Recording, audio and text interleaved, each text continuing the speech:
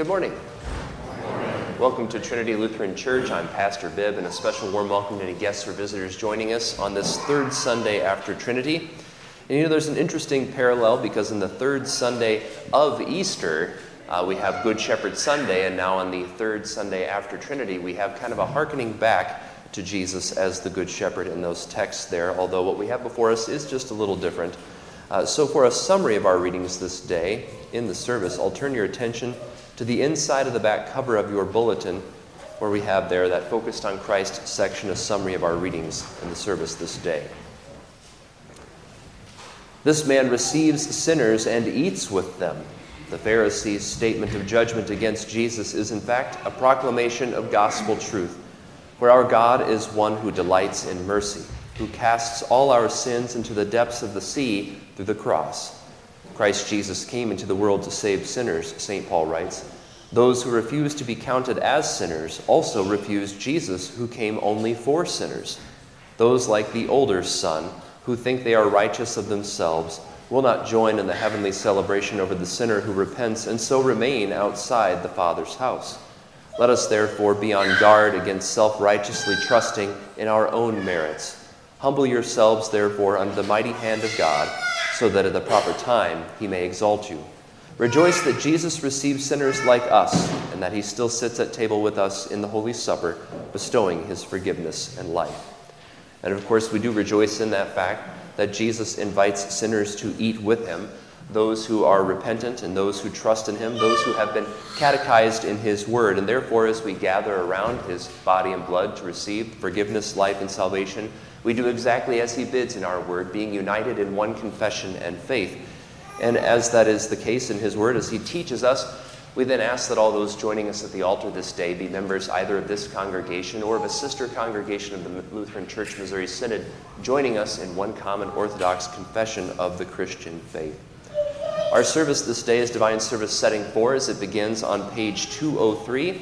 Our first hymn, hymn number 814, we will now sing. O God, the protector of all who trust in you, without whom nothing is strong and nothing is holy, multiply your mercy on us, that with you as our ruler and guide, we may so pass through things temporal, that we lose not the things eternal. Through Jesus Christ our Lord, who lives and reigns with you in the Holy Spirit, one God, now and forever. Amen. The Old Testament reading for the third Sunday after Trinity is from Micah chapter 7. Who is a God like you, pardoning iniquity and passing over transgression for the remnant of his inheritance? He does not retain his anger forever, because he delights in steadfast love. He will again have compassion on us. He will tread our iniquities underfoot. You will cast all our sins into the depths of the sea. You will show faithfulness to Jacob and steadfast love to Abraham, as you have sworn to our fathers from the days of old. This is the word of the Lord. Thanks be to God. The epistle is from 1 Timothy chapter 1. I thank him who has given me strength, Christ Jesus our Lord, because he judged me faithful, appointing me to his service, though formerly I was a blasphemer, persecutor, and insolent opponent. But I received mercy because I had acted ignorantly in unbelief, and the grace of our Lord overflowed for me with the faith and love that are in Christ Jesus. The saying is trustworthy and deserving of full acceptance, that Christ Jesus came into the world to save sinners, of whom I am the foremost.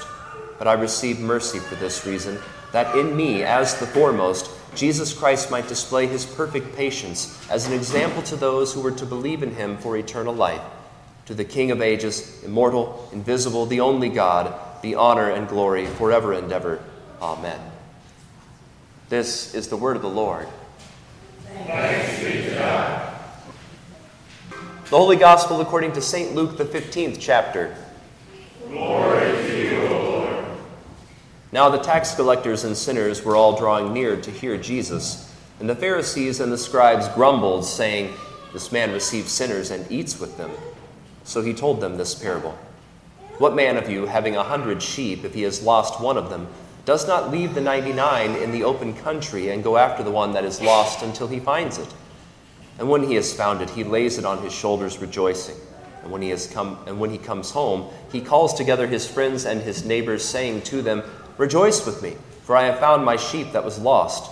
Just so I tell you, there will be more joy in heaven over one sinner who repents than over 99 righteous persons who need no repentance. Or what woman, having 10 silver coins, if she loses one coin, does not light a lamp and sweep the house and seek diligently until she finds it? And when she has found it, she calls together her friends and neighbors, saying, 'Rejoice with me, for I have found the coin that I had lost.' Just so I tell you, there is joy before the angels of God over one sinner who repents." This is the gospel of the Lord. Praise to you, O Christ. Grace, mercy, and peace be to you from God the Father and from our Lord and Savior, Jesus Christ. Amen. Dear saints in Christ Jesus, I'm sure you've all heard the saying at one time or another, "Hate the sin, but love the sinner." Well, in practice, that's rather difficult, isn't it? After all, the two go together, right? We have to acknowledge that it is sinners who do the sinning. Furthermore, when the Bible teaches us that God punishes sin, it means that God punishes sinners. We learn just that very thing in the close of the commandments in the small catechism. What does God say about all these commandments? He says, "I, the Lord your God, am a jealous God, punishing the children for the sin of the fathers to the 3rd and 4th generation of those who hate me, but showing steadfast love to 1,000 generations of those who love me and keep my commandments." Exodus 20, verses 5 and 6. Now, what does this mean? God threatens to punish all who break these commandments. Therefore, we should fear his wrath and not do anything against them. The truth is, God punishes sinners. So, as it turns out, it is not easy to separate sins from sinners. In fact, the psalmist says, "Do I not hate them, O Lord, who hate you? And do I not loathe those who rise up against you? I hate them with perfect hatred. I count them my enemies." Hard words from Psalm 139, verses 21 and 22. You see, separating sins from sinners is not just difficult. It is impossible for us as fallen human beings to do. Really, all we can do is destroy the sinner along with the sin. It's interesting to me that prisons are oftentimes called penitentiaries, as if a prison will turn a criminal into a penitent who will crave redemption. The sad fact is that prisons do not separate sins from sinners. They end up serving as a breeding ground for new and inventive ways of sinning. The only way we as human beings can separate sins from sinners is by getting rid of the sinners. We can put them away from us, we can put them to death, but we cannot go inside of them and tear out or remove the sin and replace it with goodness. It's just not possible for us human beings to do. But that doesn't stop people from trying, does it? People around the world and all throughout time have come up with religious schemes that will supposedly make sinners into saints. The Pharisees, well, they were masters at just that very thing. They knew what God commanded in the law of Moses. They had read everything Moses wrote about what we should do and not do. They came up with 613 commandments called the mitzvot, or the commands or commandments. 248 of them were positive requirements and 365 were negative prohibitions. But that wasn't all. They went beyond these commandments to, as they would say, make a hedge or make a fence around them. They put together a system called the commands of the rabbis that would keep anyone who followed it from ever breaking a single one of those 613 commandments. This hedge around the law included, for example, 39 different categories of things that you could not do on the Sabbath, called the melachot. It was, in their opinion, a reasonably foolproof way of avoiding any kind of sin whatsoever. The Pharisees sincerely believed that they were avoiding sin by following the hundreds of rules and regulations that governed their lives. Now, alongside them were the scribes. The scribes were men who studied the scriptures. They spent hours copying the Bible. In those days, hundreds of years before the invention of the printing press, every single copy of the Bible was painstakingly done by hand, and there was an elaborate system for doing this and ensuring that no errors were transmitted from one copy to the next. If there were an error, by the way, the whole copy had to be devoted to fire. These men knew the text of the Bible. They knew that God cannot tolerate sin. God punishes sin, and that means God cannot tolerate sinners. However, something changed. Jesus came. As we read in the Gospels, he receives sinners. He joins them. He eats with them. He makes himself at home with them, and that is intolerable. The Pharisees and the scribes cannot tolerate Jesus because in their mind, if Jesus were truly a holy man, he would separate himself from sin. How can he be separating himself from sin when he expresses fellowship with sinners? How can this be? They said it could not be done. So they complained about Jesus. This man receives sinners and eats with them. Well, they were right about that. Jesus did receive sinners and eat with them. But they were wrong in their criticism of the Christ.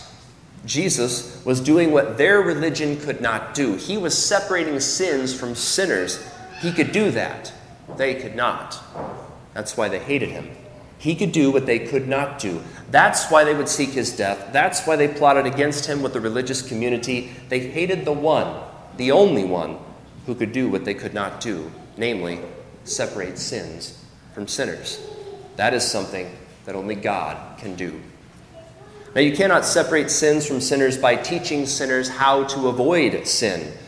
Now, there's an old pop song that, if you go back to the 1960s, was by a group called Paul Revere and the Raiders. The title of the song was called Kicks. It was about someone who looked for kicks by getting high on drugs. Now, there's a rather insightful line in that song, and it goes like this: "No matter what you do, you'll never get away from you." That's a fact that even an unbeliever can recognize, and they do, trust me. No matter what you do, you'll never get away from you. Now, on the topic of people who trust in their good works, have you ever talked to somebody who had a so-called born-again experience, and then they became so pious that they were impossible to deal with? You might know the type. This person used to do all sorts of disgusting, sinful things, but now they're different. Now they are born again, and they supposedly don't sin anymore. But when you look carefully at this person, you notice that they're the same as they used to be. They have not gotten away from themselves. It's the same old sinner dressed up in pious new clothes. In fact, this is the popular image of what repentance is all about. It's the idea that somebody has a change of life experience that is rather dramatic and compelling and obvious to the world. But that is not what repentance is. And that is not what these parables of Jesus from the gospel lesson today describe to us.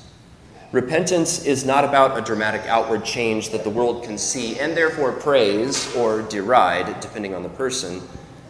Repentance is about an inner change. It is a change that only God sees and that only God works. This is described in the Augsburg Confession, Article 12, which is essentially just a little miniature Bible study on repentance. It says, "Our churches teach that there is forgiveness of sins for those who have fallen after baptism whenever they are converted. The church ought to impart absolution to those who return to repentance." See Jeremiah 3:12. Now, strictly speaking, repentance consists of two parts. One part is contrition, that is, terrors striking the conscience through the knowledge of sin. We sang about this, actually, in the sermon hymn. The other part is faith, which is born of the gospel, or the absolution, and believes that for Christ's sake, sins are forgiven. It comforts the conscience and delivers it from terror. Then good works are bound to follow, which are the fruit of repentance. See Galatians 5:22-33. Now, as the Lutheran reformers noted, it is true that the Bible calls for the fruits of repentance. St. John the Baptist preached against the hypocrites who came to him with a fake display of repentance. Listen to these words recorded by St. Matthew in chapter 3 of his Gospel. "But when John saw many of the Pharisees and Sadducees coming to his baptism, he said to them, 'Brood of vipers, who warned you to flee from the wrath to come? Therefore bear fruits worthy of repentance, and do not think to say to yourselves, we have Abraham as our father. For I say to you that God is able to raise up children to Abraham from these stones. And even now the axe is laid to the root of the trees. Therefore every tree which does not bear good fruit is cut down and thrown into the fire.'" God severely condemns fake, hypocritical repentance. But true repentance is not produced by the fruit it bears. Let me say that again. True repentance is not produced by the fruit it bears. The fruit is produced by true repentance. If we are to be concerned about the new life that the lost sheep will live, we must first be concerned about the lost sheep being found. When it is lost, it can do nothing but stay lost. It is not able to find its way home. And the parables of the lost coin and the lost sheep, they drive this point home to us quite clearly. What can a coin do? It's an inanimate object. It can't do a thing. It can only lay there under a rag in the corner. It does nothing but remain lost. Now, the lost sheep is lost because of its own fault. The shepherd goes out and finds it. And here is the wonder of it all. By bearing the sheep home on his shoulders, the sheep is no longer lost. Think of that. By bearing it home on his shoulders, the lost sheep is found. Repentance is being found by Jesus. By bearing the sin of the sinner, the lost sinner is found. The lost sinner is not separated from his sin by obeying a list of rules. The sinner is separated from his sin only by the shepherd bearing that sin on the cross. There is no other way. When Jesus ate with sinners and drank with them and joined their company, he was going in among them in order to take off the burden of their sin. And there was only one way Jesus could take that burden off of them. He had to take it upon himself. And that is what he did on the cross. The words of comfort that Jesus speaks to us are very specific words. He doesn't talk to us in general terms about how God is loving and God is forgiving and how there's a new life somewhere, somehow, someday. No, Jesus gives us God's love by taking on himself the hatred that God feels against sin and sinners. Jesus, according to St. Paul, was made to be sin for us, 2 Corinthians 5:21. Jesus takes it off of us by becoming that sin and being rejected on the cross in our place, in your place. Jesus gives forgiveness to us, but it is in a very specific way. He shed his blood for us. Then he gives his body and his blood for us to eat and to drink in the Lord's Supper. We join him at table. We eat and we drink with him. In this way, he lets us know in no uncertain terms that we are not lost anymore. We are found. To separate sins from a sinner is a task only God can do. Yet it is a task that must be done. If not, the sinner dies. The sheep must be found. If he isn't, he dies. There's no question about that. A sheep lost in the desert hasn't got a prayer. Or, well, perhaps that's all he has. He bleats in a pathetic fashion. The shepherd hears, and he comes, and he rescues him. But the rules that are constructed to provide that hedge around the law to keep folks from sinning, those are a trap worse than anything out in the desert. The trap of works righteousness is the deadliest trap of all. You see, you think you're separating yourself from sin, but you are instead embracing the sin, taking it deep within you, and then you are dying even though you don't know it. You are looking to the religious rules as your lifeline, and these things are death and hell. Your rules you think are keeping you on the straight and narrow are instead sending you straight to hell. Do you know why? Because when you're trusting in the rules to save you, the rules teach you not only to hate the sinner, they also teach you to hate the one who takes the sin away. That's a fact. Folks, when you are trusting in what you do in obedience to the rules, you're not trusting in Jesus. You're despising him, even hating him, and you're hating those whom he seeks and whom he saves. Dear saints in Christ Jesus, we have been found by Jesus. Not because we're so smart. If we were smart, well, we wouldn't have gotten lost in the first place, right? We've been rescued by the one who bore our sin, Christ the Lord. He bore our load. He carried us out of the trouble we created. We were trapped and couldn't get out. He picked us up and placed us on his shoulders. After all, he is the good shepherd, as we have him pictured in our own stained glass here. The angels rejoice to see it, and they rejoice every time they see it.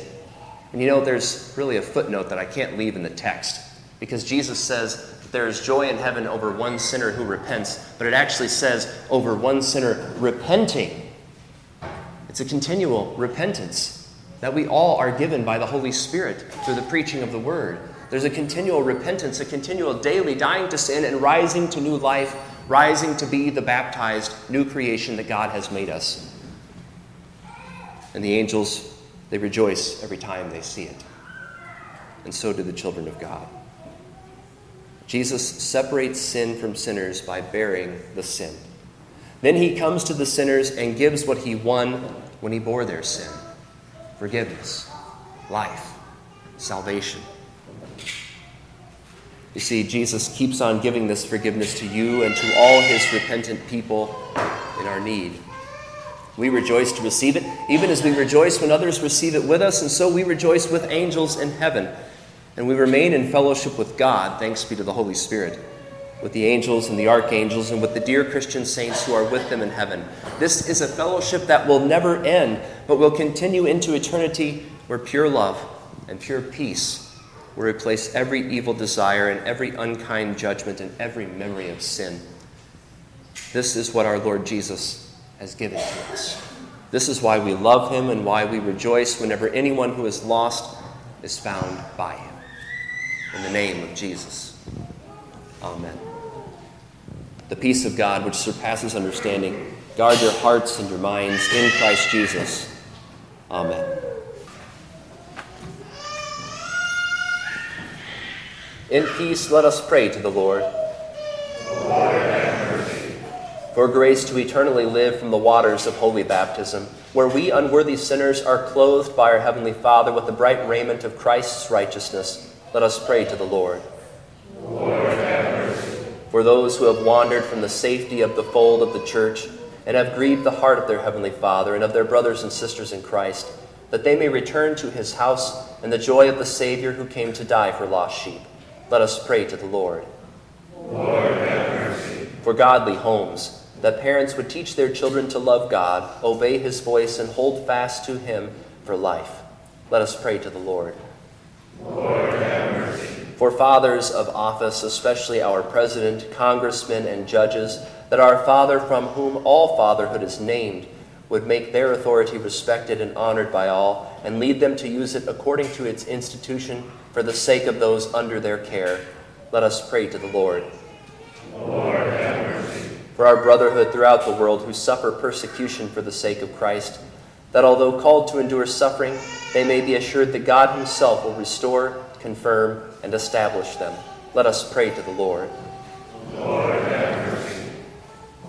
For all who suffer, especially Nathan Burmeister, Michael Pete, John Brenneman, Vanessa Burmeister, Charlotte Locke, Ron Lyon, Bob Rash, Erlene Lakey, Lisa Rash, and Ted Phillips, that they may be strengthened by their baptism, and that the Son who therein laid them on his shoulders rejoicing would bear them safely home through their trials to the joy of heaven. Let us pray to the Lord. Lord, have mercy. For repentant boldness to come to Christ's table, where he eats with sinners and receives them, that in this feast we may obtain forgiveness and life through his body and blood, let us pray to the Lord. Lord, have mercy. Heavenly Father, you crown us with steadfast love and mercy in your Son. While we live amid many troubles in this sinful world, remind us by your word that you do not deal with us according to our iniquities, but are merciful and gracious to us. Call us to repentance and faith, that we may take up our crosses daily and follow you. Through Jesus Christ, your Son, our Lord, who lives and reigns with you in the Holy Spirit, one God, now and forever. Amen. Well, again, good morning and welcome all of you to Trinity Lutheran Church. We have a handful of announcements before we continue on with our day, and the first of which I'll direct you to this insert here where we have years and the names listed underneath those years, because today we are celebrating Reunion Sunday. So then at 11 o'clock this morning in the church auditorium, we'll have a special dinner, and we will celebrate those confirmands that we have listed here on this insert. No doubt you came in this morning and you're like, well, that's kind of different. Well, there's a reason for it. We look forward with great joy to celebrating what God the Holy Spirit has done in preserving us in the one true faith by word and sacrament, and giving thanks for the fellowship that we have in his Son. So also, today, of course, we have Bible study and Sunday school immediately following service. This Thursday, we have our women's salad supper, and that is noted by the second insert that we have here. which says Faith, Family, Farming, and Friends. That's the theme for this year's ladies' seasonal salad supper. So I'll entrust this insert to you to bring all, or to have all the information on it there. And then some synod news. The vote for synodical president has taken place, and President Harrison has been reelected to a 5th term in office. So he'll continue to serve the church body from 2023 to 2026. And I've included there in the bulletin some personal remarks from President Harrison that he shared upon learning the news of his reelection. So I commend that to all of you. I do believe that brings us to the end of the announcements. Anything I may have missed? All right, seeing nothing, God's peace be with you as we go in the fellowship of his Son, our Savior, Jesus Christ, rejoicing that Jesus has sought us out and found us and made us God's own dear children. I'll greet you at the door. God's blessings to you all.